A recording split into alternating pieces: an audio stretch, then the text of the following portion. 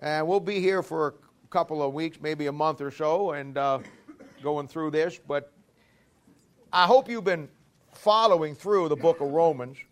Not all of you were here when we started the book of Romans. Many of you have come in since we started it, but it's pretty much either you can do one of two things. You can pick up where we're at, because I kind of give a review of it every so often just to kind of bring everybody up to speed. I think that's one of the things in studying the Bible that we fail to do. I know in my own life, review is such an important part of what I try to do in my Bible. You know, the longer you get in your Bible and the more you study, obviously, somebody says the more you learn, and that may be true, but also along with that, the more you forget. And it's something that you just have to be able to have some kind of system by which you, review. And I spend my week, a lot of my week when I spend studying things, I say probably half my week I spend reviewing the things that I've already learned, just trying to put it all in, keep it in perspective. So review is very important when it comes to your Bible. And you're going to find that learning your Bible is like a gigantic balancing act. You've got to kind of balance everything with what you're learning, but with what you've already learned. And obviously it doesn't do you any good to learn new things if you're forgetting the old things. You've got to kind of work it out that way. So you know that as we've been coming through the book of Romans, we have been spending a lot of time explaining a lot of the complicated things. I hope that you're getting them down in your Bible, on a weekly basis so that you can kind of stay up with it. Romans is a book you have to learn. That's all there is to it. And we have a lot of people in our church who really have a desire to learn the Bible. And I think that's a great commentary on you and our church. But you've always got to remember that, when you're learning the Bible and putting the Bible together, you've got to stay with what you're learning and put it in as you go. And in Romans chapter 10 now, we finished Romans chapter 9 last week. Romans chapter 10 now, we're going to be going and talking about God's call to the Gentile. You remember last week, as we were coming down through the last part of chapter 9, I think it was verse 30 and 31, if I remember, where he's talking about that the Gentiles which followed not after righteousness have now attained the righteousness. Remember when I told you that? And I explained that from the aspect that the Old Testament nation of Israel, they had everything that God wanted them. They were God's nation. God gave them the law. God gave them everything they needed to become the component by which in the Old Testament God was going to reach the world. And the Gentiles in the Old Testament, they were not very well thought of. In fact, in the Old Testament, Gentiles are looked at as dogs. And the Jews wanted nothing to do with them, and they didn't have any law. They didn't have any righteousness anywhere like that the Jews did. And of course, if a Gentile wanted to get something from God, he had to get it through the nation of Israel, literally become a Jewish proselyte. So he was talking about the fact that how in the world did the Jews, who had everything, how in the world did they lose that? And then the Gentiles, who had nothing, suddenly now have become the ones that have attained the grace and the mercy that God has for them. And we learned that answer last time, didn't we? We talked about how that God sent Jesus Christ to the nation of Israel. We talked about how that Israel was a building of lively stones. And God had a chief cornerstone, and that chief cornerstone, of course, was the Lord Jesus Christ. He sent that chief cornerstone to the nation of Israel. And of course, they rejected him. We saw last week that when they rejected him, that rock that becomes God became the rock of offense. Once it became a rock of offense, the Bible says then that stone became a stumbling stone for Israel. And that's really why the Jews rejected Jesus Christ. I don't know, some of you in Bible Institute probably know this, or some of you guys that have been, gals have been studying the Bible for a while, but you can actually trace that through the New Testament.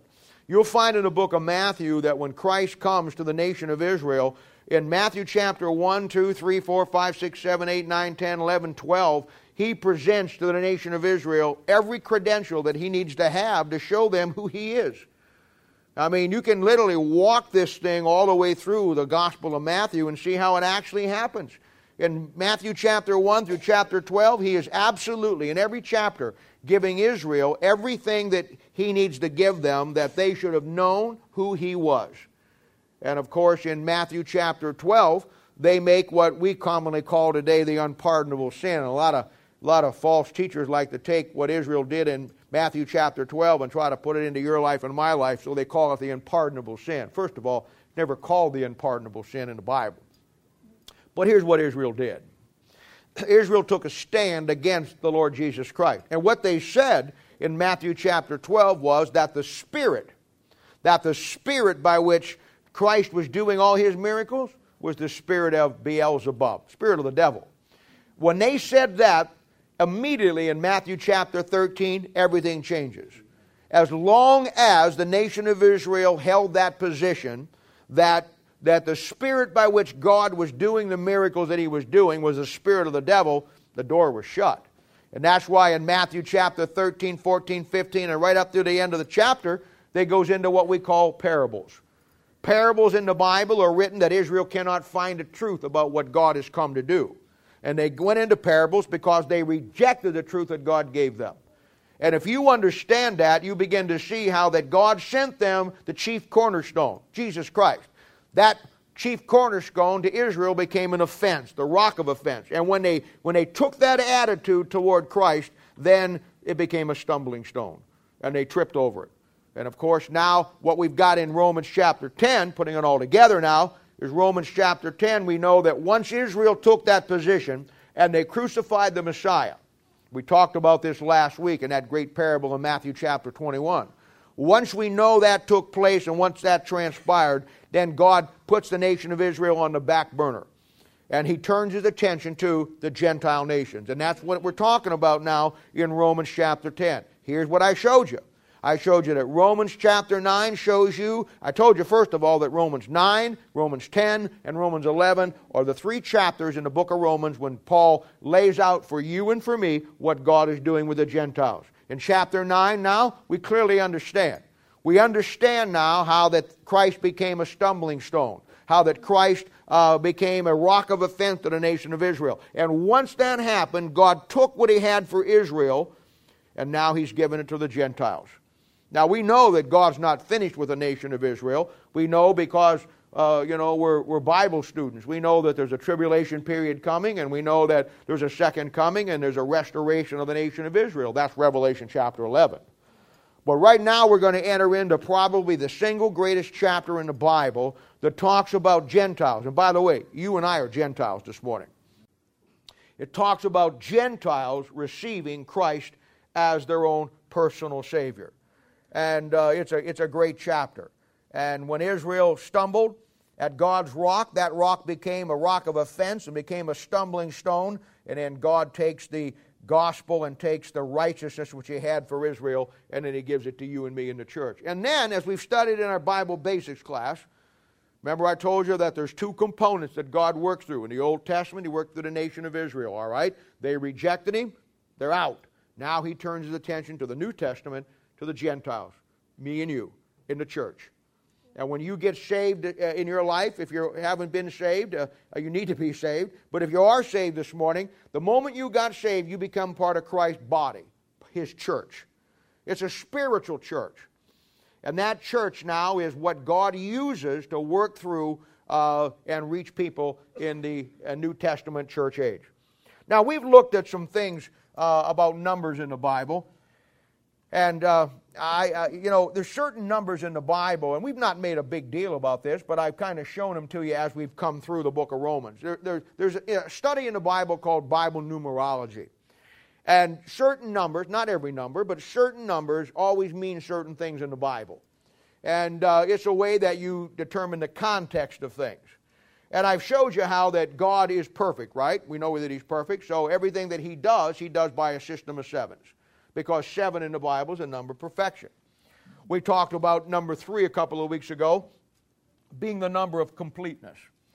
God the Father, God the Son, God the Holy Spirit. The Lord Jesus Christ. How 3 is the completeness of everything. And God, we talked about this on a Thursday night, how God, I think it was a night we went through atomic structure, how God made everything after a pattern of himself.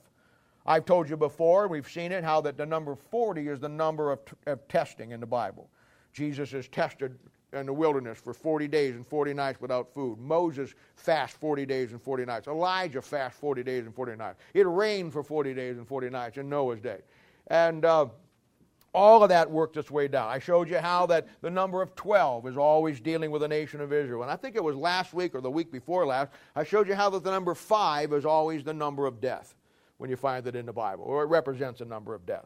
Well, when it comes to the Gentiles, the number 10 is your number, because the number 10 in your Bible will always represent Gentiles. And you'll find that in Genesis chapter 10, you'll find a man named Noah. Noah is called the father of the Gentiles, and lo and behold, he's in Genesis chapter 10. And if you count up the genealogies from Adam up to Noah, you got 10 generations. 10's the number of the Gentiles. The first Gentile kingdom is found in Genesis chapter 10. Verse 10, by the way. Genesis chapter 10, you'll find the first Gentile genealogy. When Abraham, remember we talked about this a Thursday night a couple of times back, a couple months back, when Abraham went out sent Eleazar out to get a bride for Isaac, his son. Remember that story? And he gets Rebekah. Well, Rebekah's a Gentile. And that's a picture, and we talked about that is a picture of God, of the father, Abraham, sending out Eleazar, the Holy Spirit of God, looking for a bride for his son Isaac, a type of Christ. But Rebekah is a Gentile, see? So it's a beautiful picture of the church age. You know how many camels he took with him? I didn't say packs of camels. I said camels. He took 10. He took 10. He took 10. John chapter 10 talks about Gentile sheep. The Bible says they're not of this fold. And the last Gentile kingdom found in Genesis, in Revelation chapter 19 and 20, 18, 17, 18, all down through there, is represented by 10 kings and 10 toes of Daniel's image. In Acts chapter 10, it's where the gospel officially goes to the Gentiles. Because the first Gentile in your Bible, where it is right there in front of you, where the gospel is clearly went, goes to Cornelius.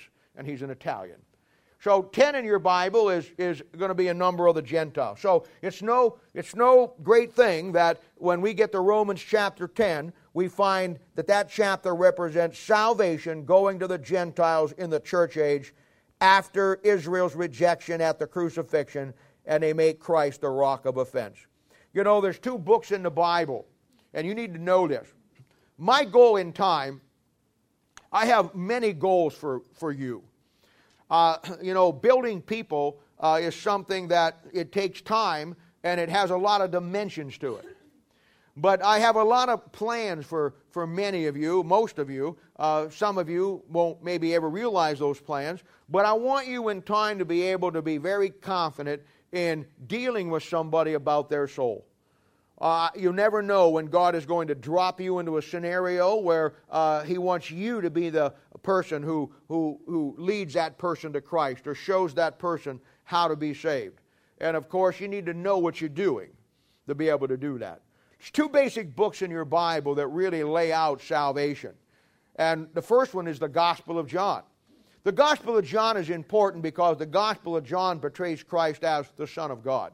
It's in Gospel of John where we have the story of Nicodemus, who he says, you must be born again. It's in the Gospel of John where it says, for God so loved the world that He gave His only begotten Son, that whosoever believeth on Him shall not perish but have everlasting life. That's a great verse to give somebody about being saved. It's John chapter 1. It says, in the beginning was the Word was with God, and the Word was God. The same as in the beginning with God. All things were made by Him, and not without Him, not anything was made. In Him was life, and the life was the light of men. See? It all lays itself out. Now, the other book is Romans. Those 2 books are very clearly the 2 greatest books that talk about salvation. I think the book of John lays it out and shows you Christ coming as your Savior, and then the book of Romans shows you how to get saved. That's how I look at it anyhow. You know, we have you don't hear much anymore. There used to be a track, and I thought it was one of the greatest tracks, and I've never seen them out here, but there was a track place that put them out years ago. When I lived in Ohio some 35, 40 years ago, it was a standard track that I used all the time.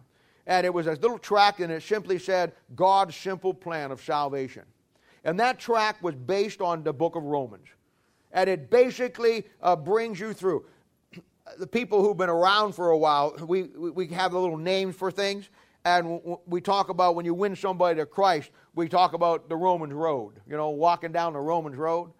And that simply means that you take somebody who's a sinner and needs to be saved and walk them through Romans. You start in Romans chapter 3, and you show them that all have sinned and come short of the glory of God. There's none that do it good, no, not one. All of our righteousness, filthy rags in the sight of the Lord God. And then you go to Romans 6, for the wages of sin is death, but the gift of God is eternal life. And then you go to Romans 10. And in Romans 10, it shows you the two components. Romans 10 shows you the two components, or the two aspects it takes for a Gentile to be saved in the church age. He said, with the heart man believeth unto righteousness, and with the mouth confession is made unto salvation. Those are the two aspects. And we're not going to get into that today, but I'm showing you. We'll get into that as we go. A little while back, I had some cards printed up that we gave people that had all the verses and a kind of a how-to win somebody to Christ. I'm going to have some more of them printed up when we get a little farther into the book of Romans, because I want you to learn how to be able to do this. And we've got some great people in our church, some of the guys and the gals, that could really take you, if you want to, in small groups and show you how to do that and really get your expertise up on winning somebody to Christ. But it's something that just comes in time. Now let's read Romans chapter 10 here, now that we got an understanding about it. And I got a little background on it. We ain't going to get far today, probably the first couple of verses here. But let's look at it here in Romans chapter 10. He says this, Brethren, my heart's desire and prayer to God for Israel is that they might be saved. For I bear them record that they have a zeal of God, but not according to knowledge. For they being ignorant of God's righteousness, and going about to establish their own righteousness, have not submitted themselves unto the righteousness of God. Now, Father, we thank you and praise you for the Lord Jesus. And Lord, we love you, and we thank you for all that you've done for us. And Lord, we just thank you for everything that you've given us. And Lord, I stand this morning in awe of how good you are to us and all of the things that you've given to us and how good you've taken care of us. And most of all, Father, you know, I thank you for the Bible, because without that we wouldn't have anything. But Lord, beyond that, I thank you for the people that you brought to this church.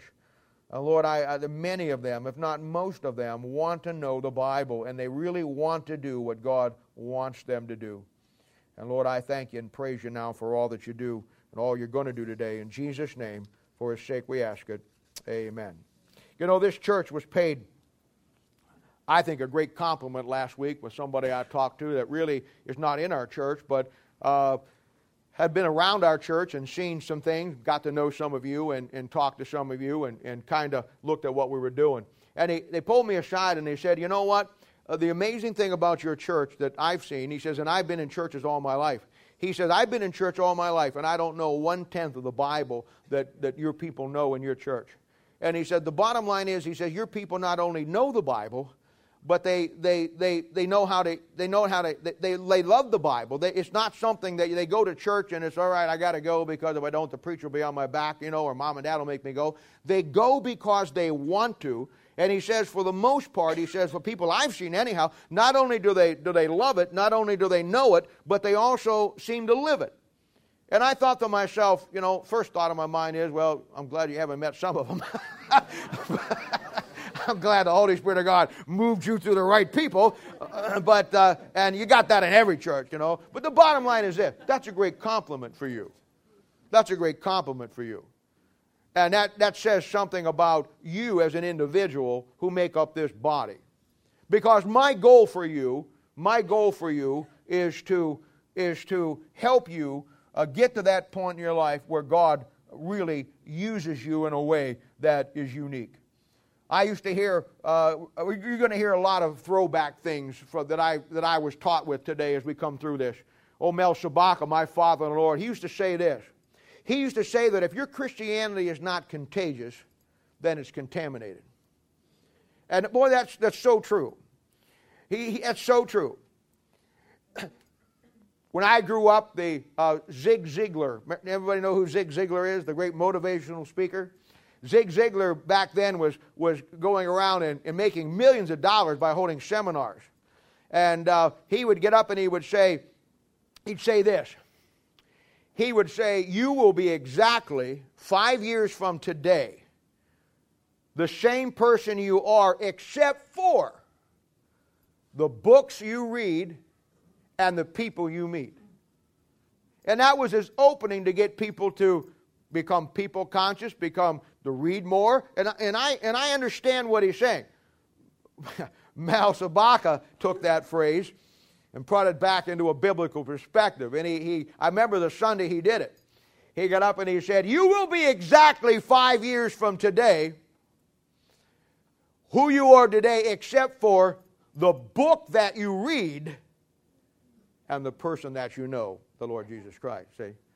And my whole life was filled growing up with things like that just always kept my perspective. And when I come to Romans chapter 10, I look at verse 2, and it says, having a zeal, but not according to knowledge. And that's what I want to talk to you about today. What Paul does here is he begins this chapter with showing us what Israel's problem was as a nation, and then makes the parallel to what the Gentiles' problems are going to be to find Christ. And in verse 2, he makes an incredible statement that every Christian, every pastor, needs to see and understand. And that is the aspect of having a zeal, but not according to knowledge. I'm going to talk to you about that today and probably next week too, as we kind of work this thing out. We think of that concept, we think of other false religions. I mean, the Jews themselves. I don't know if you know it or not, but the word zeal comes from the word zealots. And a zealot, back in the Bible time, was a group of Jews. And they were very nationalistic in their approach to the nation of Israel, not Christ, but the nation of Israel. And they hated the Roman Empire.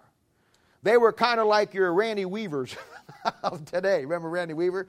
The guy out there in place that shot his wife, or they held up from the FBI, was one of those survivalist type guys. And they were a lot like that. They were very nationalistically proud of being Jews, and they hated the Roman Empire. And they were called zealots because they had a zeal. They would try to disrupt the Roman Empire any way they could. And so they got the word zealot, which we get our word zeal. And when you think of the concept of zeal not according to knowledge, you usually put it in the context of false religions. I mean, the Muslim faith is definitely a misguided zeal. I mean, their idea of winning the world to Christ, and to their way of thinking, is killing everybody that's a non-believer. Say, that's good zeal, but it's not according to knowledge in the Bible anyhow. I remember back in the Vietnam days, when over in Vietnam, which their primary religion is Buddhism. And during that time, the Buddhist monks were very, very, very seriously being persecuted. They had put in a dictator over there. We did, the CIA did.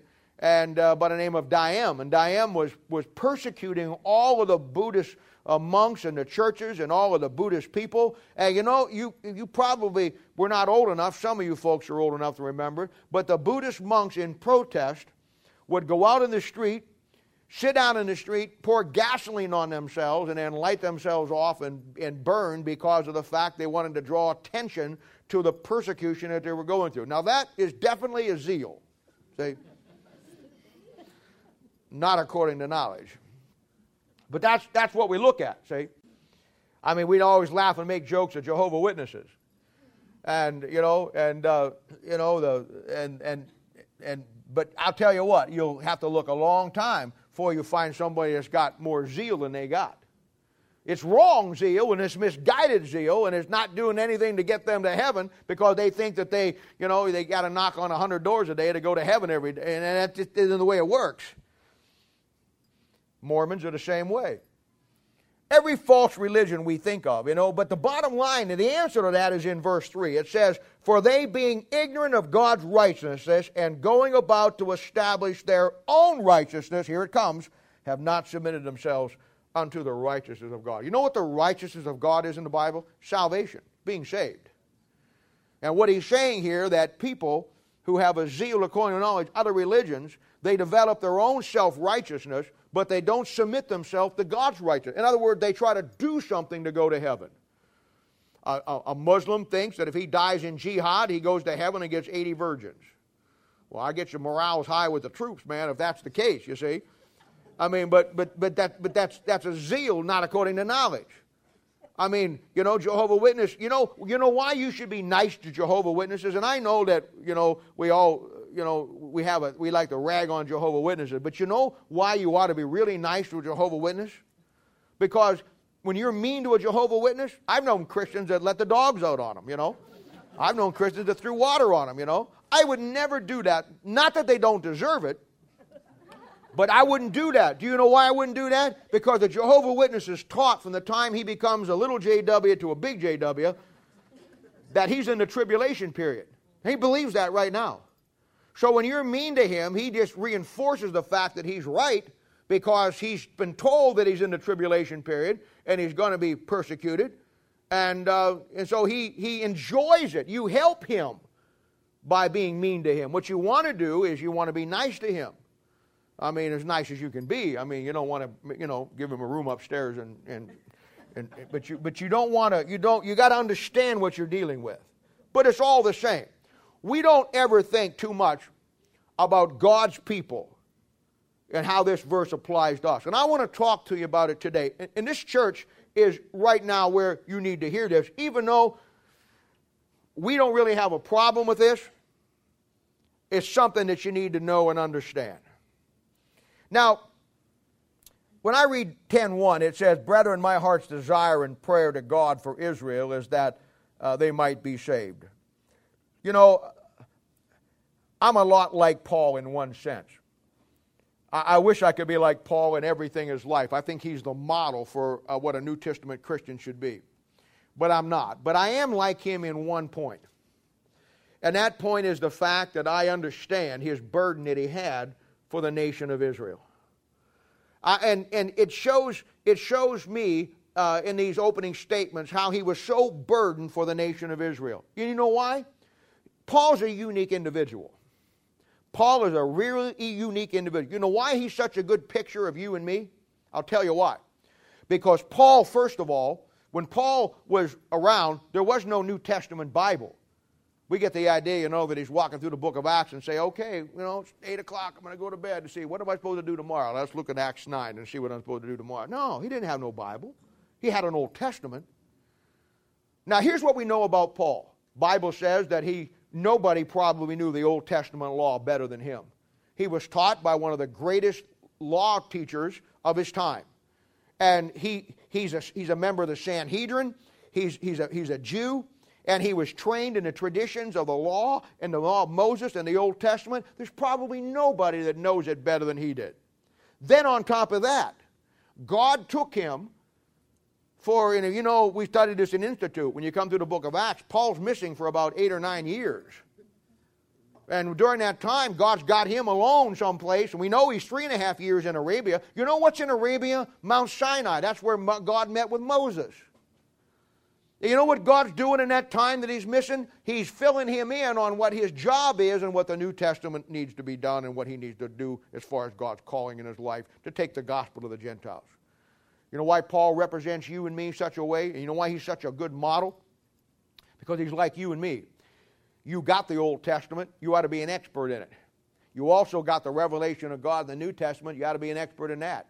You see how Paul balances it out? He has the Old Testament he's an expert in, and then he has the New Testament, the revelation from God that God gave him personally. He's a balance between the two. He has something that nobody else has on planet Earth at that time.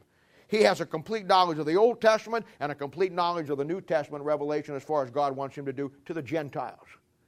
And in that he's a picture of you and me. You have a Bible there, you have an Old Testament, you have a New Testament. You ought to be an expert in the law of God of how it pertains to the nation of Israel, and then you ought to be an expert of how it pertains to the body of Christ in the New Testament under grace for you and me. See? He's such a great picture of that. And here's his problem, and this is my problem.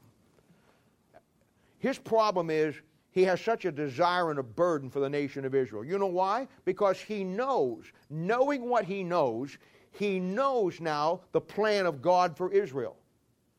You see, Paul once persecuted the Jews. He arrested them, had them killed.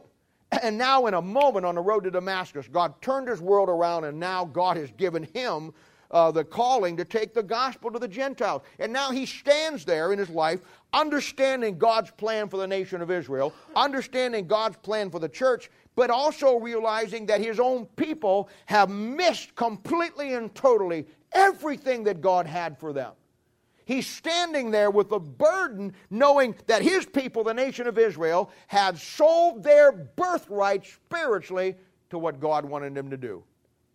And many times, I understand that feeling because as a pastor, you look at people who have the potential. Some of you have great potential to be used of God. You really do. Some of you, I see those things that I look for in people's lives. Not everybody has them.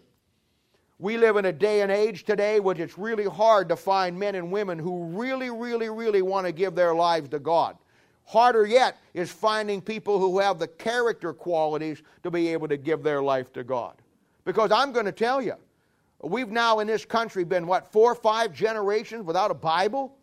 4 or 5 generations where moms and dads don't raise their kids toward the Word of God or take them to church at all? 4 or 5 generations where the things of God in our own country and in our own society and our own families have just dissipated into thin air? And we now look at generations of kids that are coming out that have no concept of God.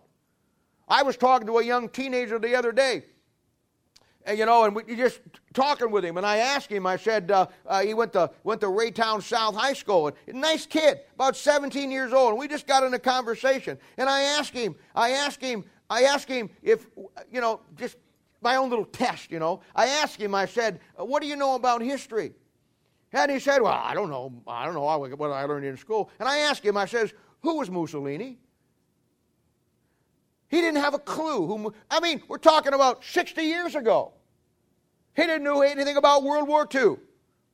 He hardly knew anything about Vietnam, just the fact that he had an uncle that fought in it at some point. Nothing. Not a thing about what's going on around. I asked him if he knew who the Vice President of the United States was. He got that one right. I asked him who Nancy Pelosi was. Had no clue. I'm not sure that's a bad thing, but anyway, he had no clue. And I thought to myself, this is the problem.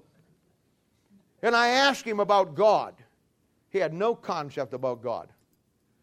He had no inkling of an idea about anything that would be meaningful in knowing about God. God was an abstract concept. You know why? Because he's raised in a family which lives in a city, which is in a country, which is in a world where God is the last thing anybody wants to talk about today. And it's a tragedy.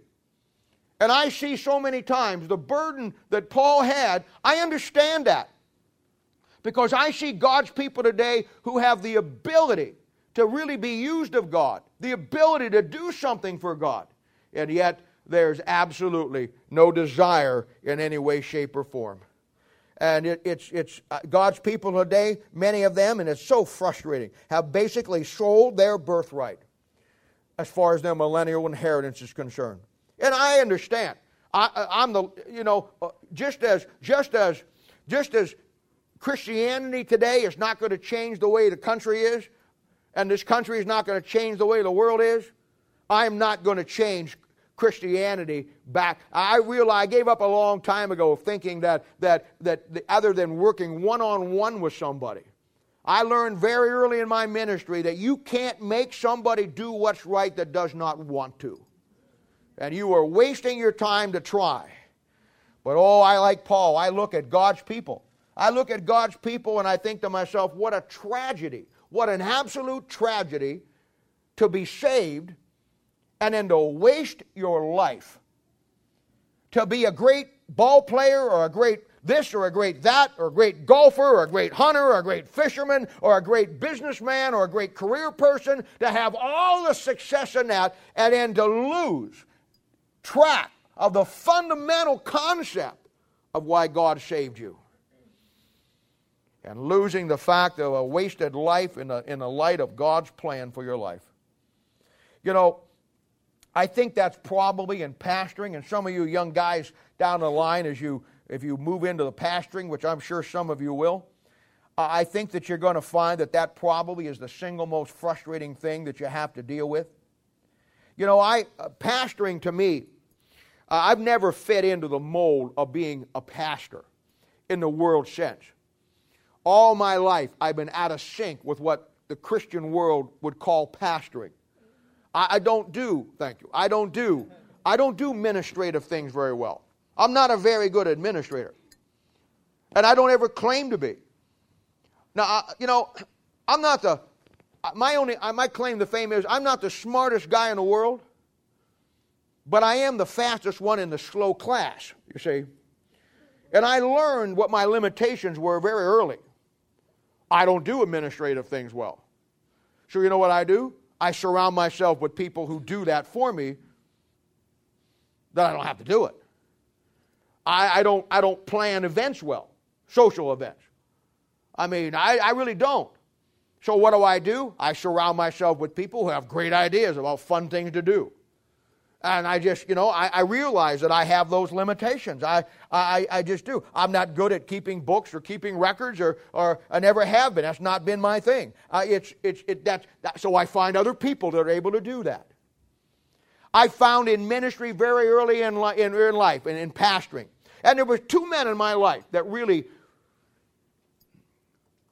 made me what I am today as far as a pastor. You can decide if that's good or bad. But and one of them taught me how to do the ministry right, and the other one taught me how to do the ministry wrong. Now, to me, you see, I don't get on this side with the right guy and look at the guy that taught it wrong and think what a terrible thing. I think it's a tragedy that that's where that had to go, but the bottom line is I'm thankful for both of those men in my life because they gave me the balance that I feel that is so lacking today in the ministry. But I learned very quickly, and I have seen it all. I've seen it all. I've seen the corruption. I've seen the conspiring. I've seen in the ministry and in pastoring, you know what? To do it in the system by which the system is, you have to play a certain game. There's a lot of pretend stuff that goes on, a lot of political stuff that goes on, a lot of rock the boat, don't rock the boat kind of stuff. And you know what? I have never been good at playing the game. I have gotten in more trouble in my life in the ministry just because of the fact that, I'd like to stand up here and say, well, I won't do it. I don't know that I wouldn't do it. I just don't know how to do it. It's never come natural for me. I remember one time, I'll give you an example. This has been years ago. One time years ago, Thomas Nelson, who makes all the big publishing company, well, he might be dead by now, I don't know, but back in this was probably in the early 80s. He came to Kansas City, and they were pushing their new King James Bible. And they called all the pastors of the city together, and there was a crowd of pastors, probably 2,000-3,000 guys. And you know what? And he's up there and he's talking about how much he loves the Bible, and how much the Word of God is the backbone of Christianity, and da-da-da-da-da-da-da-da. And everybody's down there. They are buying this like somebody's cutting off salami and passing it out to a starving man. Now, I did my homework on Thomas Nelson. Thomas Nelson were printing Bibles for the Jehovah's Witnesses at the same time. They were printing Bibles for the Mormons at the same time. And now, his pitch is, he's up here before these fundamental Baptist preachers. And he's telling them this spiel that Thomas Nelson loves the Word of God, and we stand behind the Word of God, and this is our, you know what, in the Bible, and then he lays that thing out, and everybody's just rocking and rolling and going crazy. And then he opens up the forum, and he says, is there any question? Woo. And the guy comes over with a microphone, and he says, yes, what's your question? I said, I really appreciated what you said today, but I asked you a question. Don't you print Jehovah's Witness Bibles? Don't you print Mormon Bibles? Do you say the same thing when you go there about their Bibles that you said here about this one? Now, you'd have thought everybody would have been happy with me. You would have thought that 3,000 pastors would have said, yeah! No! You know why? Because I don't play the game well. To me, it's red, it's black and white. Either it is or it isn't. I don't do well in between. I don't do well in the politics. I never have. I I realize that for me, pastoring, and I know I wouldn't pretend to get up here and say, well, I'm a great pastor. I don't necessarily, as far as the standard's concerned, I don't believe that I necessarily am, but I am smart enough to know for what God has called me to do, I need to pastor. Because my calling from God, now we talked a lot about God's call in your life, God's will in your life versus God's call in your life, and you should know the difference now. You hear a lot of people don't know the difference. They say, well, I feel the will of God in my life is to be a pastor. Will of my God in my life to be a missionary. No, we've talked about it before. The will of God in your life is never what you do. The will of God in your life is what you are in your own personal relationship with Christ. You know, God has a plan for every one of you. And this is burdensome to me like it is to Paul. But God's got a plan for every man and every woman that's saved in this church. He has something He wants you to do.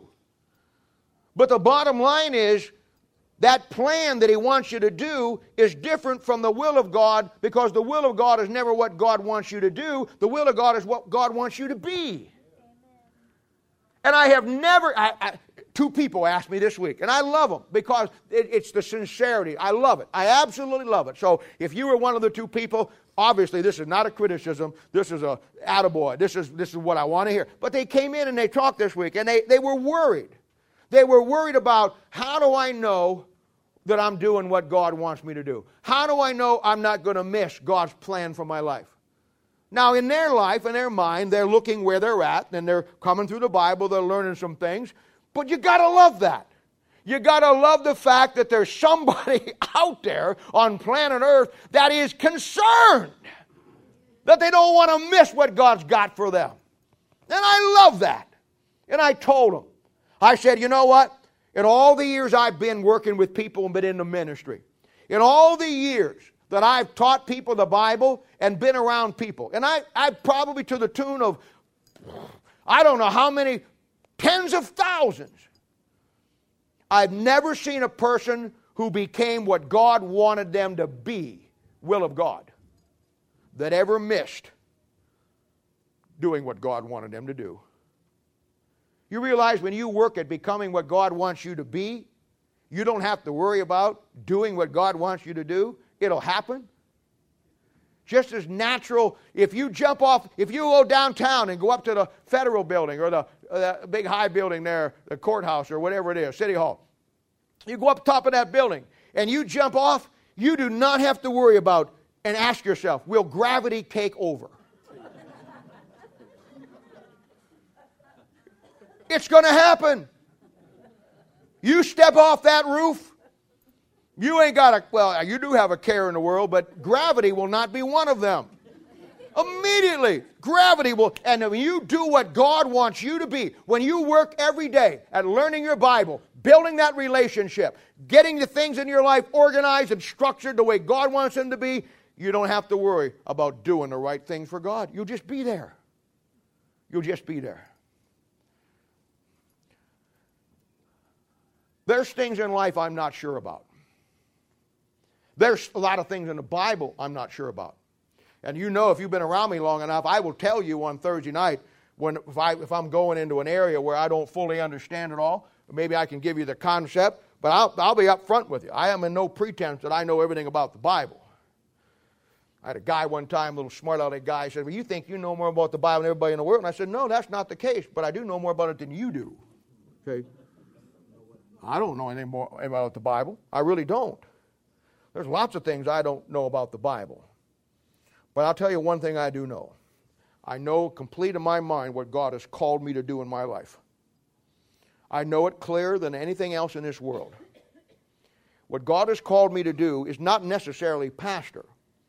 But I have to pastor because I don't think I'm real good at that. But I have to do it, so I have to put the people in my world that can help me with it to get to the point that I need to do. Because God's called me to do one thing, and that is to take young men and young ladies, moms and dads, couples, grandmas and grandpas, anybody who wants to learn the Bible and wants to get the Bible down in their life where they can have a little bit of this battle before the Lord comes back.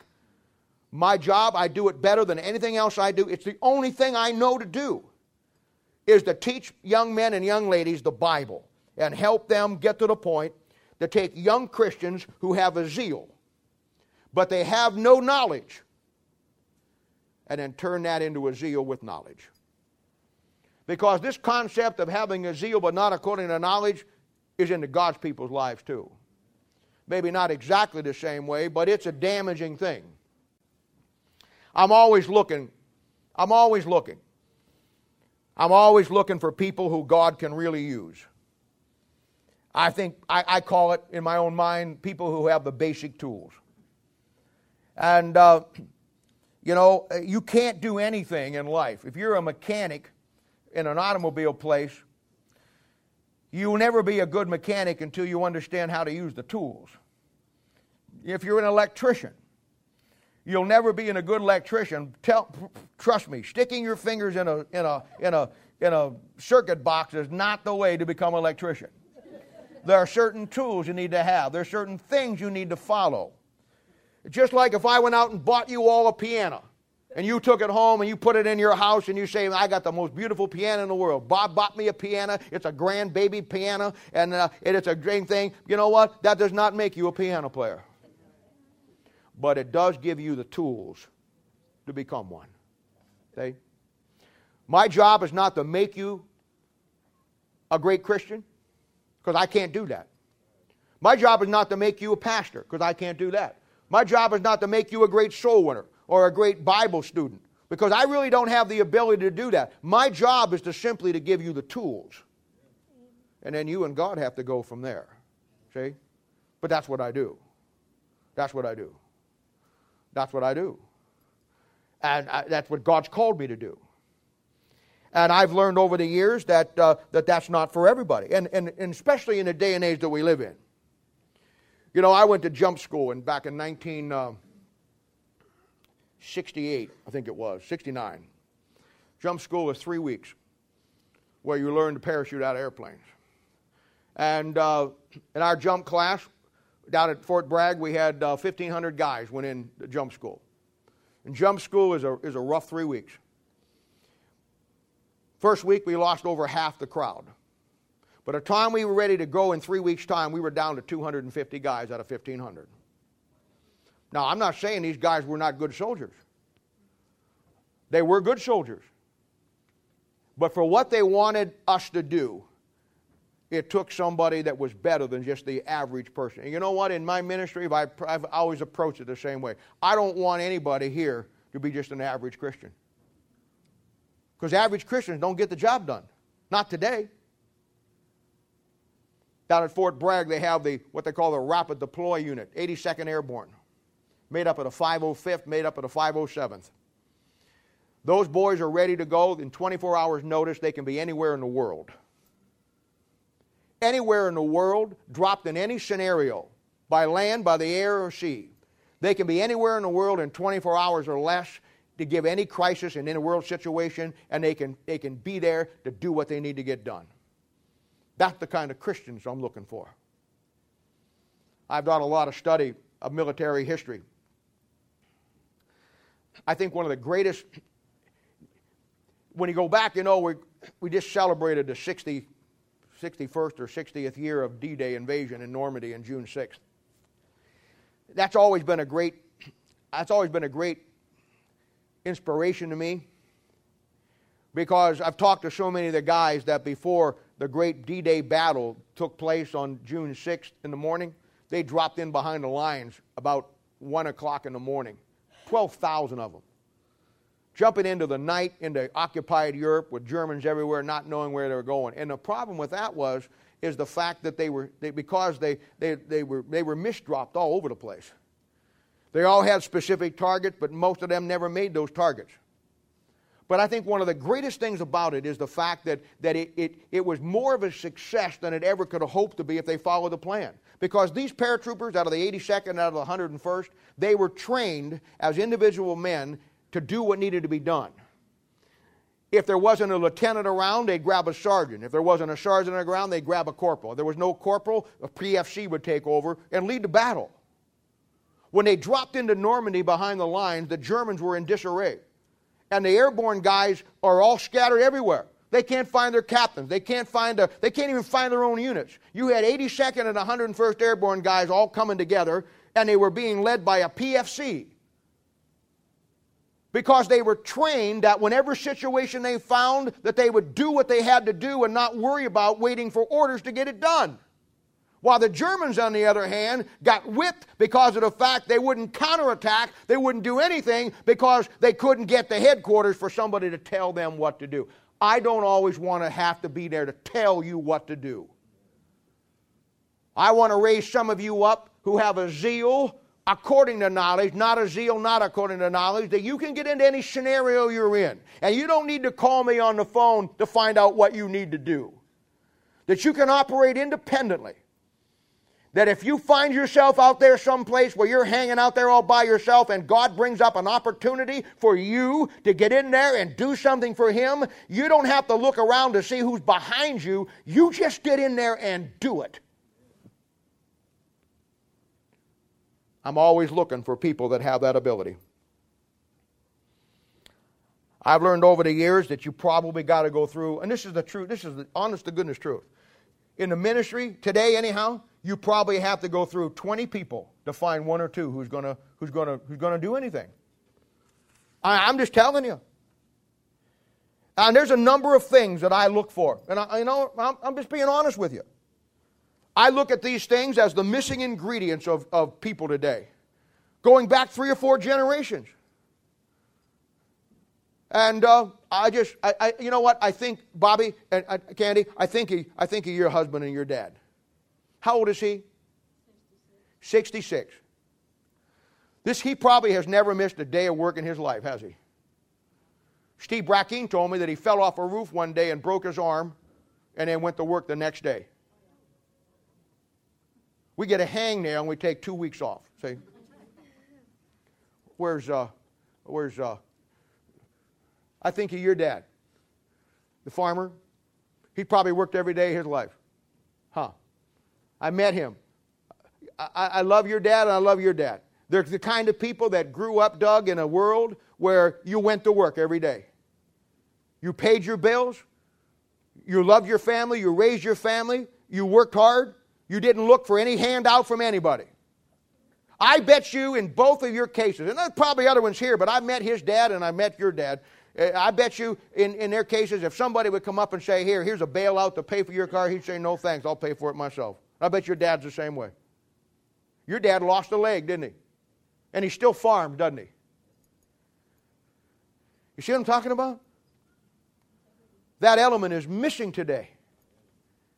It's missing today. And I'll tell you, when I see it in a young man or a young lady, boy, that's what I'm looking for. And believe me, 35 plus years in this business of doing what I do, I can tell in a heartbeat. I mean, it's so obvious. It's so obvious. I look for character. You know, character is a hard thing to find today. I look for integrity. You know, I love giving away my margin Bibles. We originally bought them to sell, but you don't sell very anymore because I keep giving them away. But if you want to buy one today, I'll give you a deal on one. But anyway, I think the greatest gift I can give somebody as a pastor is a study Bible. Because I'll tell you, and if you look at them, they're those, now I know what's going to happen today. Everybody's going to be my best friend today and come up and want a Bible. That's fine. Chris just told me he bought another 1,000.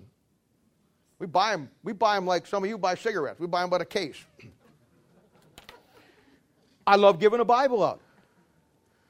I don't think I could ever give anybody a better starting point than to give you a Bible like the big people use.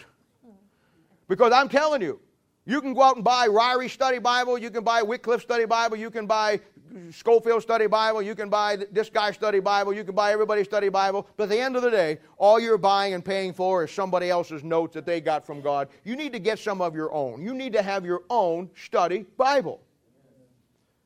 And I love when I see somebody come in for a while and, or come in and they act like they're really getting into it, and I've seen them over there. I have honestly watched some of you stand over there looking at them knowing you didn't have enough money to buy one. And they're not expensive. They're $4,000. You can buy 4 or 5 of them.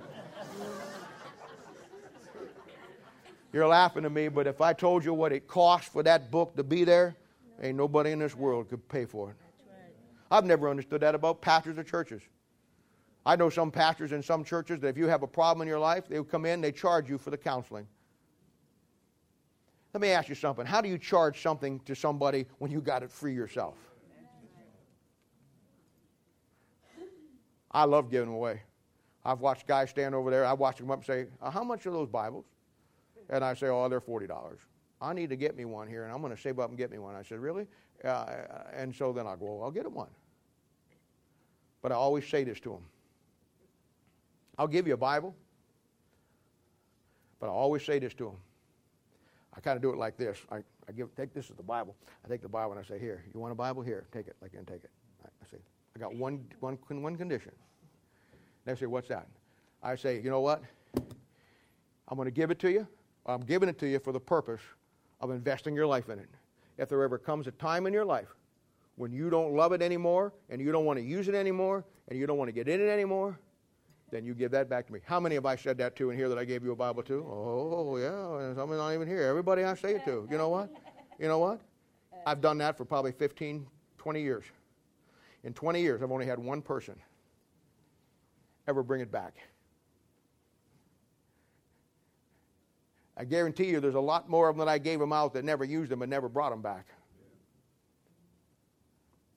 Only one person in 20 years brought it back to me and he said, you know what, I respect you so much and you gave me this and I got to be honest with you. I'm not where I need to be with the Lord and I've got some problems in my life, so here. You said if I ever didn't do what's right, give it back. I'm giving it back. I said, you know what, son? I said, to all the people I've met in my life, I said that I've given them to that are out in the world now that never gave them back. You had the character to tell me that. You keep that Bible. Character. Integrity. Missing today. People use the church today. They use God today. I've had people in my ministry that went through a deep time in their life and they came to church, got involved because they were going through some big deep time in their life, and as soon as they got past that big deep time in their life and as soon as they were feeling good again, you never saw them again. You know why? Because they got no character. Church was something that they used. It wasn't something to change their life. It was something that they used. I've had people in my ministry over the years that came in and looked at the church as a business opportunity. They got some fast, slick business that they're going to put out, it's always a Christian deal. And they come in there, and they hook everybody up and suck everybody in. And then as soon as they work the deal, you know what they do? They go find another church now. Oh, you know what, we're going to go over here. It's a little more of this and a little more of that. No, it's more business opportunities for you. Why don't we just get honest? No character. I look for character. I look for integrity. I really do. I look for people that will do the job that nobody else wants to do.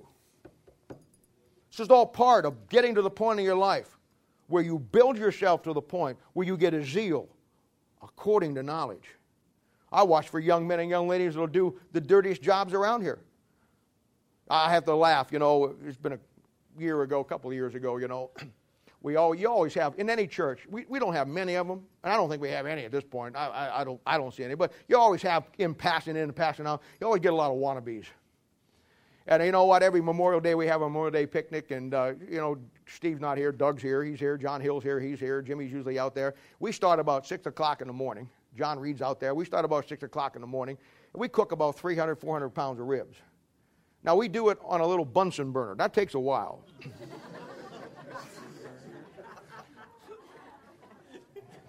You hear me teach the Bible one person at a time? Well, we do your ribs one rib at a time, okay? At least we're consistent. Well, we just work off of 2 grills. Now, it's a lot of hard work, and it's hot. I've watched them guys lose their eyebrows. Okay? I've had my arm burned. But the fires are so hot, and they're working. They started there in the morning, and we just go and go and go. And so this one year we did it, and so we get to the park, and everybody's coming up. Now, I got to tell you, for me, Memorial Day picnic, there's a method behind it because we bring so many visitors. And I know that before I can teach you the Bible, the way to your heart is through your stomach. Because I know that most Baptist churches, when you go to, they have something, well, we're going to have a feast. It's like kind of Lot and Abraham, we're going to have a feast. You get a little morsel of bread, Or as one pastor says, you get tube steaks. Yeah, right.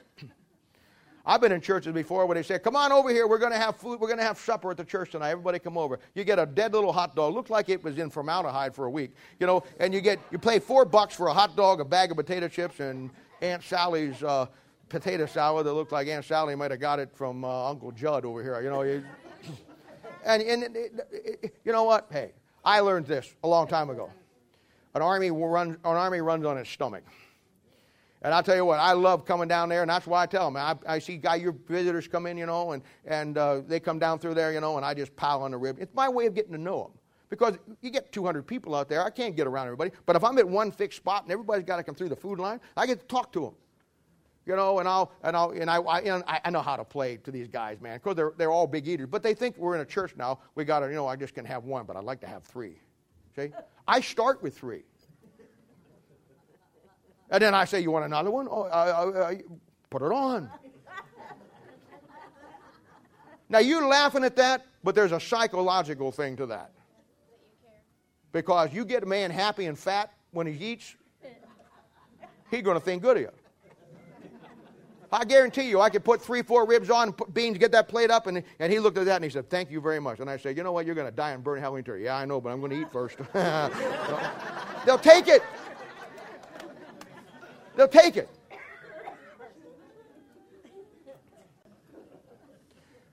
One year I had a guy here, he didn't come to help. He always showed up late and always left early.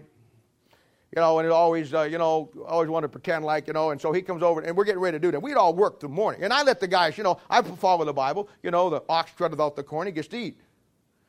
You cook ribs, and we're throwing ribs all over the place. We have rib fights, we throw it up in the air, we dangle them in front of Doug's nose, make him run around the thing over here, and we just have a great time. We eat, we're full by the time we get there. So I come over there, and I'm getting it all set up, and I'm getting over there, and he comes over there, and he says, why don't you let me serve out the ribs for you? Oh, yeah. You ain't there to cook. You ain't there to clean the mess up. You weren't there, but now you want to be here so everybody can say, oh, look at so-and-so. He's over there passing out. I said, on your way. You know what? I look for somebody who wants to do the job when nobody else wants to do it. I'm not a general. I'm a field commander. I'm like Hal Moore. Anybody know who Hal Moore is? Yeah, you do. You know who Hal Moore is? You know what his motto was? My boots are the first one on the ground and the last one off the LZ. That's me. That's me. I'm not a general. Generals plan battles. I wage battles. That's my job. And I'm always looking, like the Marines, for a few good men and women. So I'm looking for people who have character, people who will do the dirty jobs. I look for people who get along with other people. I mean, the ministry, Romans 15:1, is simply this. Ye that are strong ought to bear the infirmities of the weak. I'm always looking for people. You know what? When I said that right now, and I laid that out, I watched 10 of you verbalize it with your own mouth. You know why? Because you've learned that. I look for people, the ability to forgive and not hold grudges. People make mistakes. I look for people, Christians ought to have one goal in mind. That is to solve problems, not cause problems. And that's what we ought to be. Now, I realize that sometimes you get into circumstances that, through no fault of your own, you can't do it. You can't solve it. But you know what? In 99% of the cases, that's exactly what your attitude ought to be, even when you can't do it. And I'll tell you something else I look for. I look for courage. You know what? It takes courage for all of us to look in a mirror and face our weaknesses, doesn't it? Because every one of us have things that aren't good about us. And it takes courage to look into that mirror and say, you know what? I don't like that about me. I'm going to fix that. It takes courage then to do what you got to do. If you're a parent, you got teenagers, you got young kids, you know what? Sometimes your kids have problems. Sometimes you have situations from split marriages or whatever, and you got to deal with situations that maybe, that it's tougher to deal with than normal. And you know what? The bottom line is it takes courage to step up and say, you know what? I identify this problem. I'm going to solve this problem. Now I'll tell you something else. It takes courage to face your adversaries. Every one of you that decide you're going to make that book the number one thing in their life and you're going to become what God wants you to be, there's going to be a price that comes along with that. I can tell you that right now. Jesus himself says about the rich young ruler who wanted all this, but he never counted the cost. There's a cost involved. And that cost, if you're not careful, will wear you down. That cost, if you're not careful, will get to the point and you're not staying on task, you're not stayed focused. That cost will get you to the point where you'll just give up and it'll be easier to go do something else and not pay the tab anymore. Let me tell you something. It costs something for you to get saved. There was a price for that. What makes you think that you're going to get saved, come to church, and not have to pay part of that price too? There was a price paid for this church to be here. What makes you think you can sit here and not pay part of that price or be exempt? You won't be exempt. If you're going to take a stand for that book and that in God, and you're going to become the man or the woman God wants you to be, and you're going to get a zeal according to knowledge, and you're going to get that thing in your life the way it needs to be, let me tell you something. There is going to be a price that you have to pay. People are going to assassinate your character. They're going to lie about you. They're going to do everything in the world to try to destroy what God has got you doing in your life. The devil's main goal is going to make as much noise in the background as he can, to get you off focus of what God's caught you to do. It takes courage to be able to stay that. But I think of all of these things, what have I given you? 1, 2, 3, 4, 5, 6 of them here. I think, but most of all the things that I look for, and I look for character, I look for integrity, I look for those that will do any job that needs to be done, to get along with people, forgive, be able to move on, encourage. Those are all vital things. But I think most of all what I look for, and it's absolutely necessary to build in you and give you that correct zeal, is the aspect of a teachable spirit. If you don't have a spirit that is teachable, you're not going anywhere. You're not going to accomplish nothing. Because I'll tell you what, that is based on the attitude of your heart or where you're at. And if you don't have that aspect, you simply don't have anything to work with. You know, in the ministry, I see young Christians, especially men, and it's not a bad thing. Men have this gung-ho zeal, and I like it. I'd rather have you a zeal that needs to be tempered than have no zeal that needs to be made. But Paul said in 1 Timothy chapter 2, verses 5, 6, and 7, he said in verse 6, talking to young Timothy, he said, not a novice. That's somebody that's a new guy, somebody that just got saved, somebody that hasn't got their feet on the ground yet. Not a novice, lest being lifted up with pride, he fall into condemnation of the devil. And of course, that's the problem right there, you see. That's a novice, has a zeal, but he doesn't have it according to knowledge. And what happens is, he gets lifted up with pride and he falls. And because he's unteachable. Let me tell you something. Knowledge without experience will always be a disaster. When I was taught growing up, I always taught that ministry was a sacred thing. I was just like everybody else. I had a zeal, but I had no knowledge. I was taught that there's no higher calling than the ministry of teaching people the Bible. And because there's no higher calling, there always has to be a higher standard. I sat under a man for 5.5 years before I ever ventured into the ministry. And I didn't know what I was doing when I went into it then. But I had some experience under my belt. Because I had a zeal, but I had no knowledge. And I made myself, just as Timothy made himself accountable to Paul.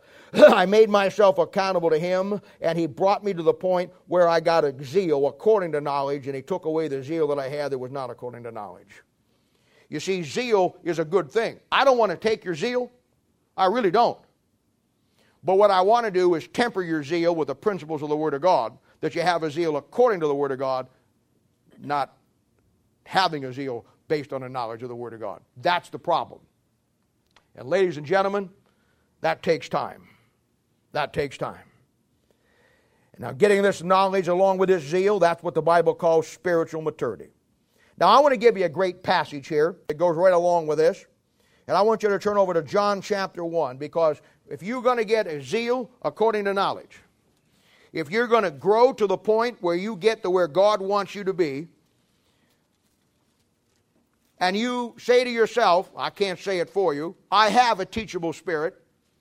I'm going to get whatever I got to get. I'm going to change about me whatever I got to change. I'm going to take whatever I'm told that needs to be changed, and I'm going to work it through, and I'm going to do what I told till I pay my dues and figure out what God's got for me. I'm going to work at being what God wants me to be before I ever worry about what God wants me to do. Now, here's the great chapter. When I talk about a teachable spirit and the things that I look for, this is what I'm talking about, getting a zeal according to knowledge.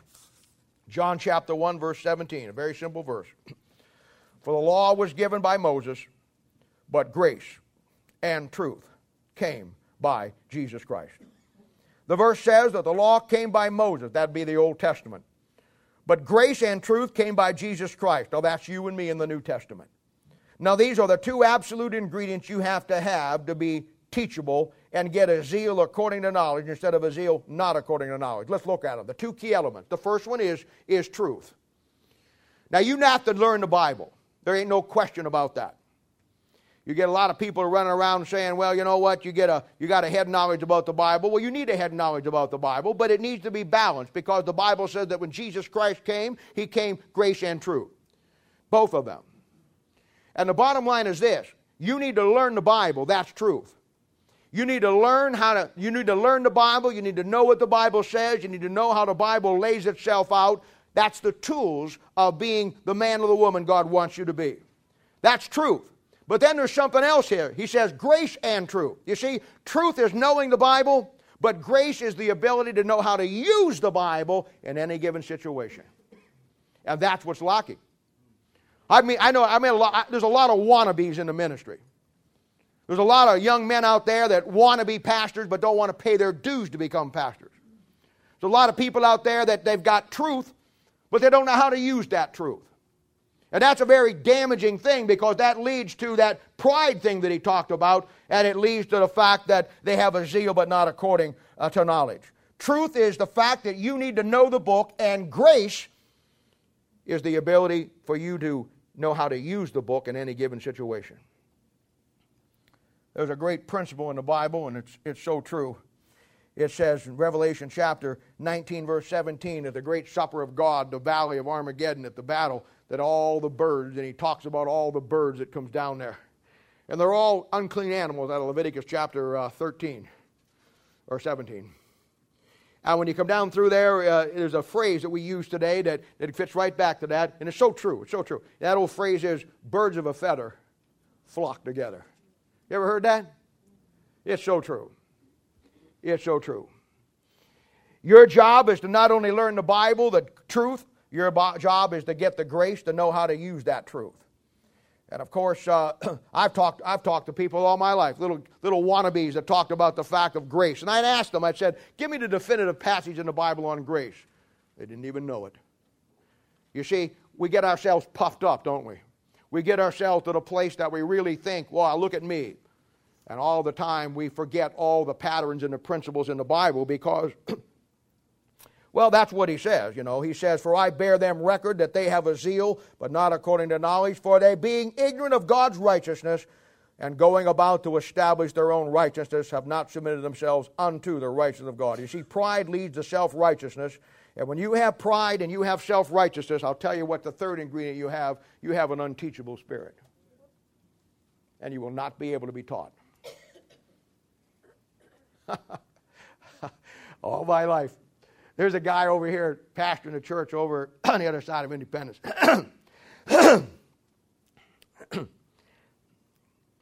I've known this guy since he was in high school.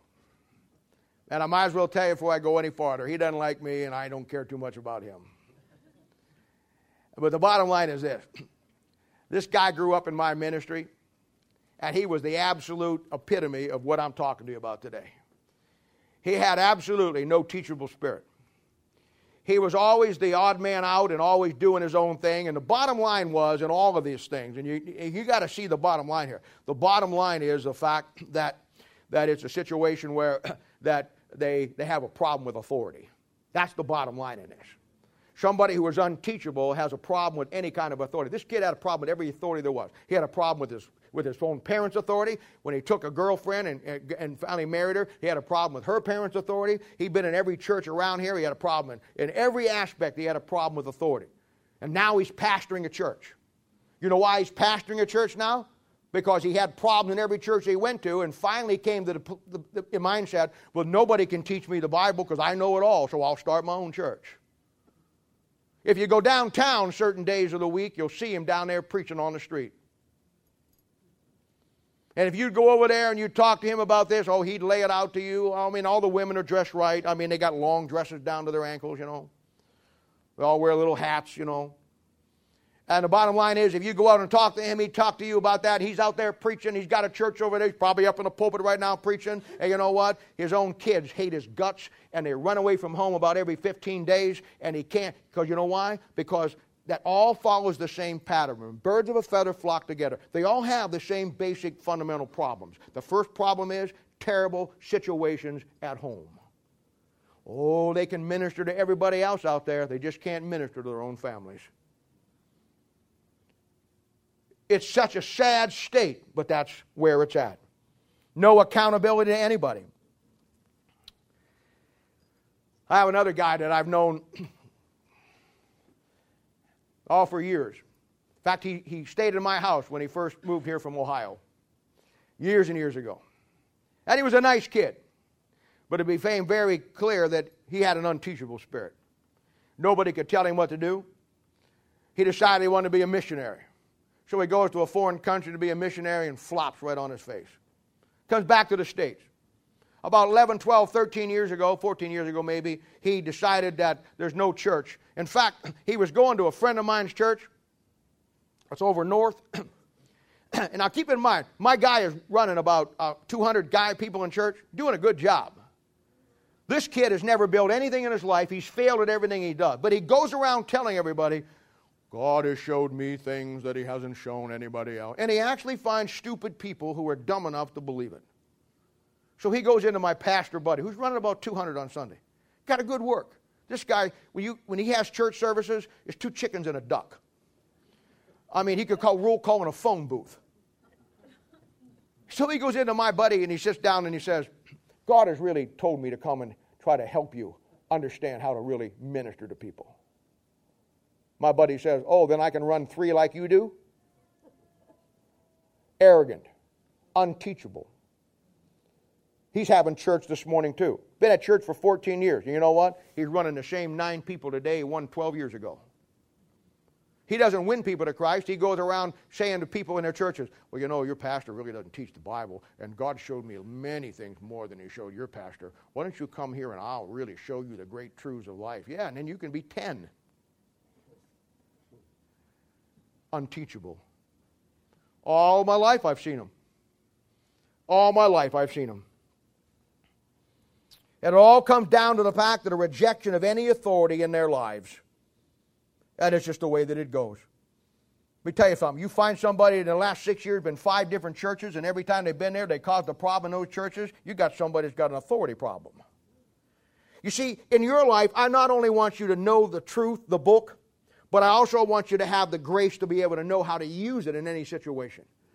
I don't want you just to be somebody who can spit out a lot of facts and figures. I don't want you to be somebody who can just get up and give all the genealogies and all the aologies of all the things that go on. I want you to be somebody that is sensitive not only because you have the truth, but you have the grace of God that enables you to use the truth that God has given you. That in any given situation you're in, just like the 82nd Airborne, drop anywhere in this world in 24 hours and they can fix the problem. I want to be able to have God be able to drop you anytime, any place, anywhere. I think probably in all of our lives, the most tragic thing of last week in all of our lives, the single greatest tragedy in your life and my life last week, if what I'm saying is true and what the Bible's saying is true, then the greatest single tragedy in your life and my life last week was simply going through life's week without the ability of God dropping you in a scenario where He needed you. Let me ask you a question. Do you actually think in the world we're living in today that you went through a week last week that God didn't want you someplace, but you were just too busy doing your thing? You didn't have time to see His thing?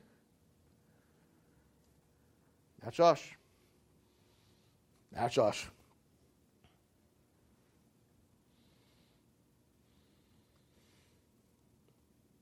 I not only want you to know the book, but I want you to have the grace to know how to use the truth in any given situation. And dear people, that takes some time and getting some experience. It works real simple.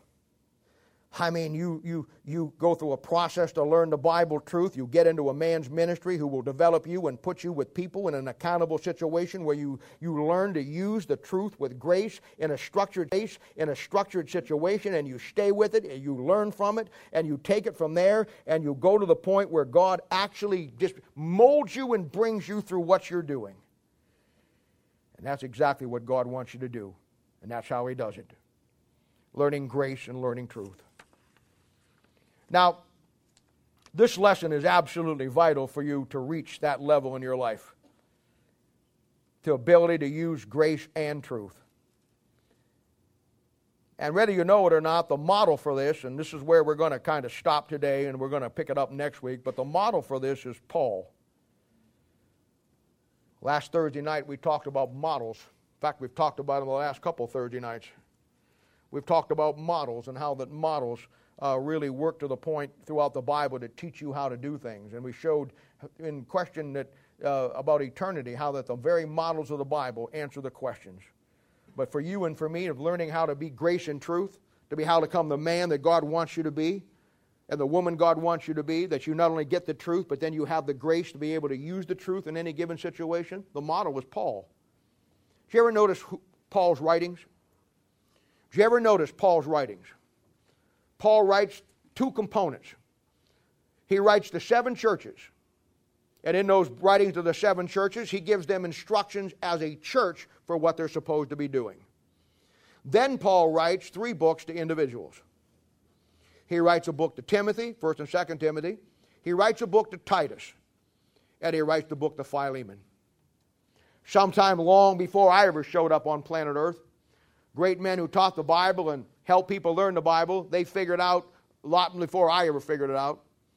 But somebody a long time ago, when they looked at Paul's writings, they looked at Paul's writings to the churches, and they said to themselves, these books are to the churches. Because every one of them starts out, with the exception of Romans, every one of them starts out to the churches. To the churches. So these books contain church doctrine. Then somebody else said, well, look over here. You got 1st and 2nd Timothy, you got Philemon, and you got Titus. Or Titus, then you got Philemon. Somebody said, well, those are 3 boys that Paul won to the Lord. And all 3 of those boys, if you study the context, are pastoring. So what are we going to call these? I know what we'll call them. We'll call them the pastoral epistles. They're the books written to people who want to pastor. And maybe you'll never pastor a church, but within this church, you ought to be pastoring somebody. You ought to be discipling somebody in time. You ought to be working with somebody in time. You ought to be using your pastoring skills at some point in time, is what God wants you to do. And of course, as you develop that and you realize that these 3 books are invaluable. Absolutely invaluable. Absolutely invaluable. And you're going to find that in Timothy, the whole book of 1 Timothy, is built around 12 charges that Paul gives Timothy. I'm not going to give them to you today. I'm going to give them to you next week.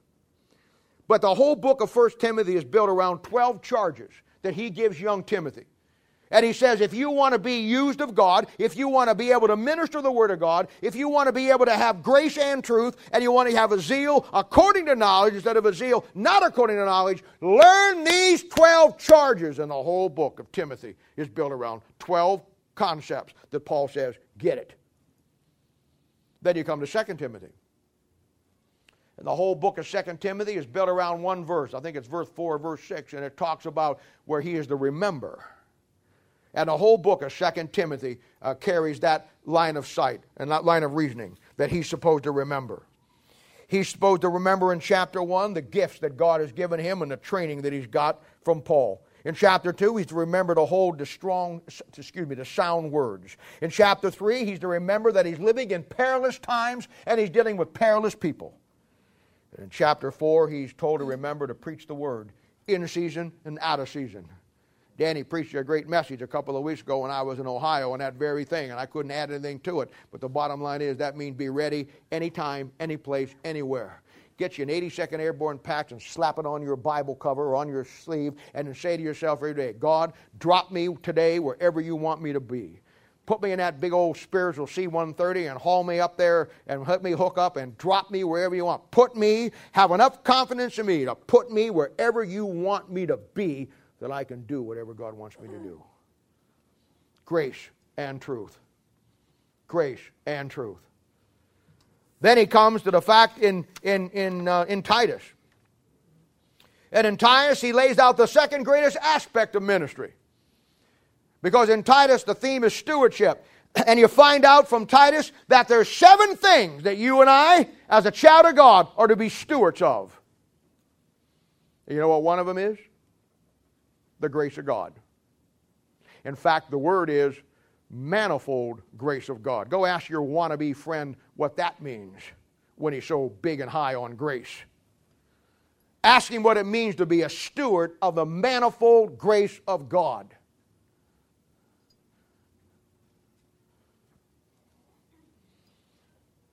These are the things that we learn. These are the things that when you get into a church and you get committed to the point that you say to God, I'm going to be that person who you can use. I'm going to have the courage. I'm going to have the integrity. I'm going to have that teachable spirit. God, teach me how to deal with people. Teach me how to have a relationship with you so I can go do whatever God's called me to do. Give me the ability to use grace and truth. 7 things that a Christian has to be a steward of. Then you get into Philemon. Philemon is a story very basically about a runaway slave. Philemon's a pastor. And Paul's in the Huskow someplace, and he's locked up down there in a jail someplace, and he meets a guy by the name of Onesimus. And Onesimus is a slave. Man, you know, he's a member of the 82nd Airborne, 505th.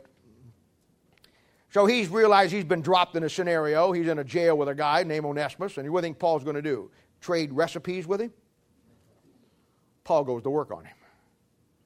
He says, hey, son, let me ask you a question. You're in jail, so I got a captive audience. Let me ask you a question. If you died today, you go to heaven? Onesimus says, well, I'm a runaway slave. Runaway slave? What'd you run away for? Well, my master is giving me all kinds of problems. Your master? Who's your master? My master's a guy by the name of Philemon. Philemon? I won Philemon to the Lord. He's got a church down here. You Philemon's servant? Yeah. You ran away from him? Yeah. You know what Paul did? Paul won him to Christ. Right in jail, won him to Christ. And then he told him to set up one of the greatest studies you'll ever find in your Bible. He told Philemon, he said, you know what? You go back to Philemon, and you become the best servant you can be. And I'll tell you why. Because real freedom doesn't mean whether you're a bond slave or not. Real freedom is the fact that your soul's been set free from the sin of this world, and whatever state you're in, therewith to be content. You know what that tells me? That tells me that that's a great story. You know why? Because you and I, if you're saved this morning, what rights do you have? What rights do I have? Who are you to decide what you do or what you do with your life? The day you got saved, the Bible says, what? Know you not, you were bought with a price? You were knocked out on the slave block and you were bought and sold at Calvary. And you don't have any rights. Those rights belong to Him. Why? Maybe somebody should have told you that before you got saved. Maybe you would have just not gotten saved and been a lousy Christian and just been a good sinner. But that's what happens to God's people. We get saved because nobody blaze it out. We have these things where, we'll just raise your hand and ask Jesus in your heart, oh, now you're saved. Oh, yeah, right. In the world that we live in today, right. You got somebody back there worshiping Buddha, and I had a situation a while back where a gal was of another faith and another religion, and she come to the place where somebody wanted her Christ and didn't take the time to get into where she was, and she was a Far Eastern whatever, and the thing was she got saved, and I talked to her the next day, 2 weeks later, you know what she said? She says, I said, did you get saved? She says, I got saved. Now I've just added Jesus Christ to Buddha and Confucius and Muhammad and everybody else. And I thought, oh boy, that was good. That was good. I'm telling you, you got to have the truth, but you got to have the grace to use it. And boy, I'll tell you what. You and I are slaves. We don't have any rights. The day you got saved, you gave up your rights. The day you got saved, you basically signed a contract. Okay, you're going to take me to heaven. I'm going to get into the plan of God. I'm going to understand the plan of God. I'm going to give my life to you. And whatever you need for me to do, you got it for the rest of to the duration. I'm yours. And then a lot of us got saved and said, oh, second thought, you didn't read my fine print I wrote in down there, only on Sundays. The rest of the week I want to myself. Well, it doesn't work that way. You got 3 of the greatest books that are ever written. Because you and I all have a problem the moment we get saved. We get a zeal, but that zeal is not according to knowledge. And the way you get that zeal turned around that it is with knowledge is you get grace and truth. You get the truth of God's Word, and then you get the grace to be able to use the Bible in any given situation you're in. And that's how God brings you to the point where you can do it. And then you get into a church, you learn everything you can, you get everything that you can grasp, you build it into your life, and you work in your own personal relationship of working out your own relationship with God to be what God wants you to be. You never have to worry about doing what God wants you to do. Everything that I do is built on those 2 aspects.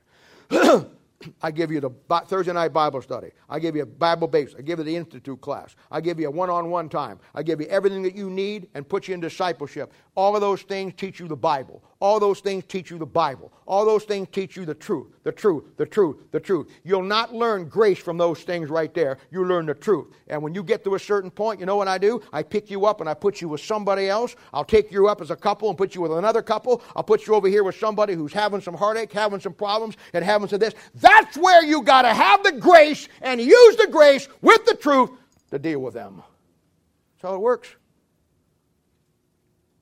You think you just come down and I stamp on your forehead. Grace, grace, grace, grace, grace, grace, grace, grace, grace. I'm not going to give you grace. You're the woman everybody wants to sit next to on an airplane. That's how it works. There's a process. The process is you learn the book, and then through the ministry, you get involved in somebody else's life, and God requires you to use the truth in grace to deal with them. You can't just deal with them like you do your own family. You say your own family has a problem, get over it. Your wife or your kids have an issue, you know what? You deal with it. But everybody else, I'm here to solve your problem. You can't. You've got to use grace, and you've got to take truth and then learn grace in dealing with people's lives. You have to take their phone calls at 11 o'clock. You have to sit there for an hour and a half and listen to them go on about how their life's upside down. You need to take them through the little baby steps, and that takes grace. Grace and truth. You don't get truth and get the Bible and then grace shows up someday. You get the grace by what you do in the ministry with the Bible God's given you. And that's why you have in every church. Every church, you have people who know the Bible, but they have no grace. They won't go past the point. You have a lot who have an unteachable spirit. You have a lot that go for a while, and they said, you know what? I don't care about those things anymore. I got my own life now. I got things going over here. I got all of this I'm going on. And you get all kinds of people. But in a Bible New Testament ministry, what it takes is men and women who focus and stay focused and realize there's a job to do. When they get saved, they get trained, they give their life to God, and they focus on 2 things. Learning the truth of God and then getting grace to how to use that truth. I have one rule when it comes to the Bible. It's really in life. I am the most open-minded person you ever meet in your life. My problem is I know too much Bible. But I'm open to anything. People say you're closed-minded. No, I just have been there long before you got there and found out it was an empty street. When you look as closed mind, I'm saying I've already been there, walked the street, bought the t-shirt, and it was empty. So to me, I follow one rule. Whatever I believe about the Bible, whatever I believe about God, whatever I believe about anything related to the Word of God, I will change it in 20 seconds, 10 seconds, 5 seconds. There's nothing in the Bible that I say, I just got to believe this. If somebody came down here and said, I'm going to show you that speaking in tongues is for now, and you ought to have them, I'd thank God I'm speaking more tongues than all of you. If somebody said, well, I'm going to show you the gift of healing, and I'm going to give you the gift of healing, and you're going to have the gift of healing, and now you preached all these years, wrote a book against the charismatic movement, and now you're going to come to the place where you're going to have to recant all that because healing is true, you know what? I'd be out of here so fast, and I'd say to you, I was wrong. I'd tell you, healing is right, but I can't stay any longer because you know what? I'm going to the funeral homes. I'm going to the hospitals. I'm going to spend the rest of my day raising dead people, giving eyesight back to the blind, and unstopping deaf ears. I wouldn't go get a tent someplace and make you give me money. If I had the power to raise dead people, I'd be out there raising them today. I'd be getting me a newspaper, going down this funeral home, that funeral home, 3 o'clock. I'd walk in at 2:45. Stand in the back. Let that soft soap preacher spew it out. And just as everybody's there and he says amen and the music comes up, you know, and the preacher stands at the head of that casket and the funeral directors go down, you know, and they're going to have everybody out. And the family gets one last look. I'd be high-stepping it down that aisle. Happy days are here again. Da, da, da. I say, folks, don't despair. Don't cry. Don't weep. Watch this. Young man, arise. I said, young man, arise. You know, you're like a lawnmower. Come on, start. You show me something that's real, based on that book, I'll take it. I don't care what I've taught, what I believe. I'll dump it in 5 seconds when you show me the truth. Problem is, I know what the truth says. Well, I'm not a guy you want to try to sell the Brooklyn Bridge to. I bought it enough. But you got to learn.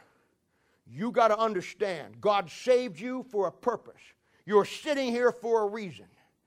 And God has one thing He wants to do. He wants to impart His truth into your life. He wants to give you truth, and He wants to give you grace to use that truth. He wants you to learn it through a New Testament local church by a pastor who understands the New Testament principles. He wants you to learn it in a system that He designed and set up and said, this is the way you do it. Nobody ever goes out to start a church. You're sent out to start a church. And the reason why you're sent out is because there's some requirements that need to be addressed. And one of them is not sending you out with a zeal, but not according to knowledge. And there lies my burden. There lies my burden. You know, this probably is wrong, and I'm probably going to say this wrong, so I'll just tell you now so you don't have to take it wrong. But I am more burdened for God's people than I probably am for lost people. And that's a sad thing to say. But the truth of the matter is, if I get God's people get their head out of their rear end and start doing what's right, there'll be a lot more saved people saved. But oh no, it's about us, isn't it? It's about our problem. It's about my problem. It's about what I got going. It's about who I am. It's about how busy I am. All of my things I got to do. And one of these days, my friend, that judgment seat of Christ is going to crack the eastern sky, and we're going to stand there before Him, and we're going to give an account of what we did with the truth and grace. It's all right to have a zeal, not according to knowledge. Everybody was there. I wouldn't even begin to tell you some of the absolutely asinine, dumb things I did when I was a young Christian. I broke into certain churches, put tracts in certain places. I'd never do that now. I mean, we had little combat teams that dropped into places and did little things, and all for the glory of God, you know, and put tracts here that when the preacher or whoever opened it up, whoa, he got the gospel of Jesus Christ. You know what? And that was cute back then, but it was stupid. That's how God works. See, I was too young out of the military. I thought you still ran night commando operations against the other churches. That was a zeal, not according to knowledge. I have matured just a little bit. I've done every dumb thing there is to do. I was a guy in my life that's probably going to die and go to hell because of me. I think about him every day of my life. And he was a kid I went to high school with, and he looked up to me in high school. And I wasn't a Christian in high school. And years later, I run into him. And I was this hot zealot for God now. I had a zeal, but I had no knowledge. I knew all the Bible. You know, I'd been to, you know, through the Bible now and learned all the things about the Romans road, and I knew all the. His kid knew nothing. And for 45 minutes, I beat this kid senseless. I didn't want him to get saved. I wanted to show him how much I knew. And that boy probably walked away from there, and he's probably going to, if he isn't dead already, he's probably on his way to dying and burning into eternity. All because one guy with a Bible, with a zeal, but not according to knowledge. But I learned. I told you, I'm not the smartest guy in the world. I'm the fastest one in the slow class. You know how God fixed me with that? Every year, out the Stark County Fair, our church would have a little booth. And we'd stand there and we'd ask people to take a survey. And it was a kind of a trap survey where you get them behind there and ask them general questions, and then you ask them if they're saved, you know. And I was feeling my oats. I'd already won 2 people to Christ last night. I was an expert. But you talk about ego and pride being involved, boy, I was there. And I walked in that night after work, you know, carrying my Bible into the fairgrounds, and I'm saying to myself, boy, I tell you what, I'm going to get me some more notches on my pistol tonight, you know. So I'm out there, you know, and here comes 2 guys walking down the thing there, you know, and I look like, oh, I can handle these dudes. So I walk out there and I say, hey, would you like to take a survey here? We're taking a Christian survey. Would you like to come back here and take it? And they said, absolutely. So I go back there, you know, and I'm saying, oh, boy, here we go. 2 more. I can just see it now. Up in heaven. You know. So I start to tell them. I said, I go down through the little list, you know, how old you are, where you're born, what do you think it is, where you think that. And then finally, they come down to the clincher question. If you were to die today, do you know you'd spend eternity in heaven? And what I had mistakenly gotten a hold of, or God orchestrating his events in my life because he knew I needed a good whacking. And can I just say this, and then I won't cuss anymore through the rest of the service? Sometime when you have a zeal and an unaccording knowledge, the best thing for you is a good butt kicking. I wasn't really cussing. Yeah. I spelled it. It's not B-U-T-T, it's B-U-T. But getting a kicking, see how it works that way? Anyway, so I had 2, all of a sudden, when I got my Bible open to Romans 3. And this time I'm smart. I know the Romans Road, the Matthew Turnpike, and the Galatians Highway. I've got it all, man. Except I got a hold of 2 Jehovah's Witnesses. For the next hour, they beat me senseless. They ripped me to shreds. When I said, you know for sure you've been saved, the guy says, saved from what? And I said, saved from hell. He says, what's hell mean in the Greek? Hell? You know. For the next hour and a half, they ripped me to pieces. I was way in the Goodyear blimp. I came out deflated, broken. And I'm walking back to my car, just as clear as I'm standing here this morning. And God said to me, feel like you're still a big boy now? He said, you know what, son, you better learn something. You're doing all right and you're a good kid and you got some things I can probably use, but you better get one thing straight. You better not just know how to Paul parrot what somebody else says. You better learn why things are the way they are in the Bible. And that night I went home and I made up my mind. That'll never happen to me again. I was arrogant. I was wrong. I was prideful. I had a zeal but no knowledge. And what God did with me, he put me in a dog fight with 2 Jap Zeros that turned inside of me, turned up over me, and come out of the sun at me and shot my tail feathers off. That was 35 years ago.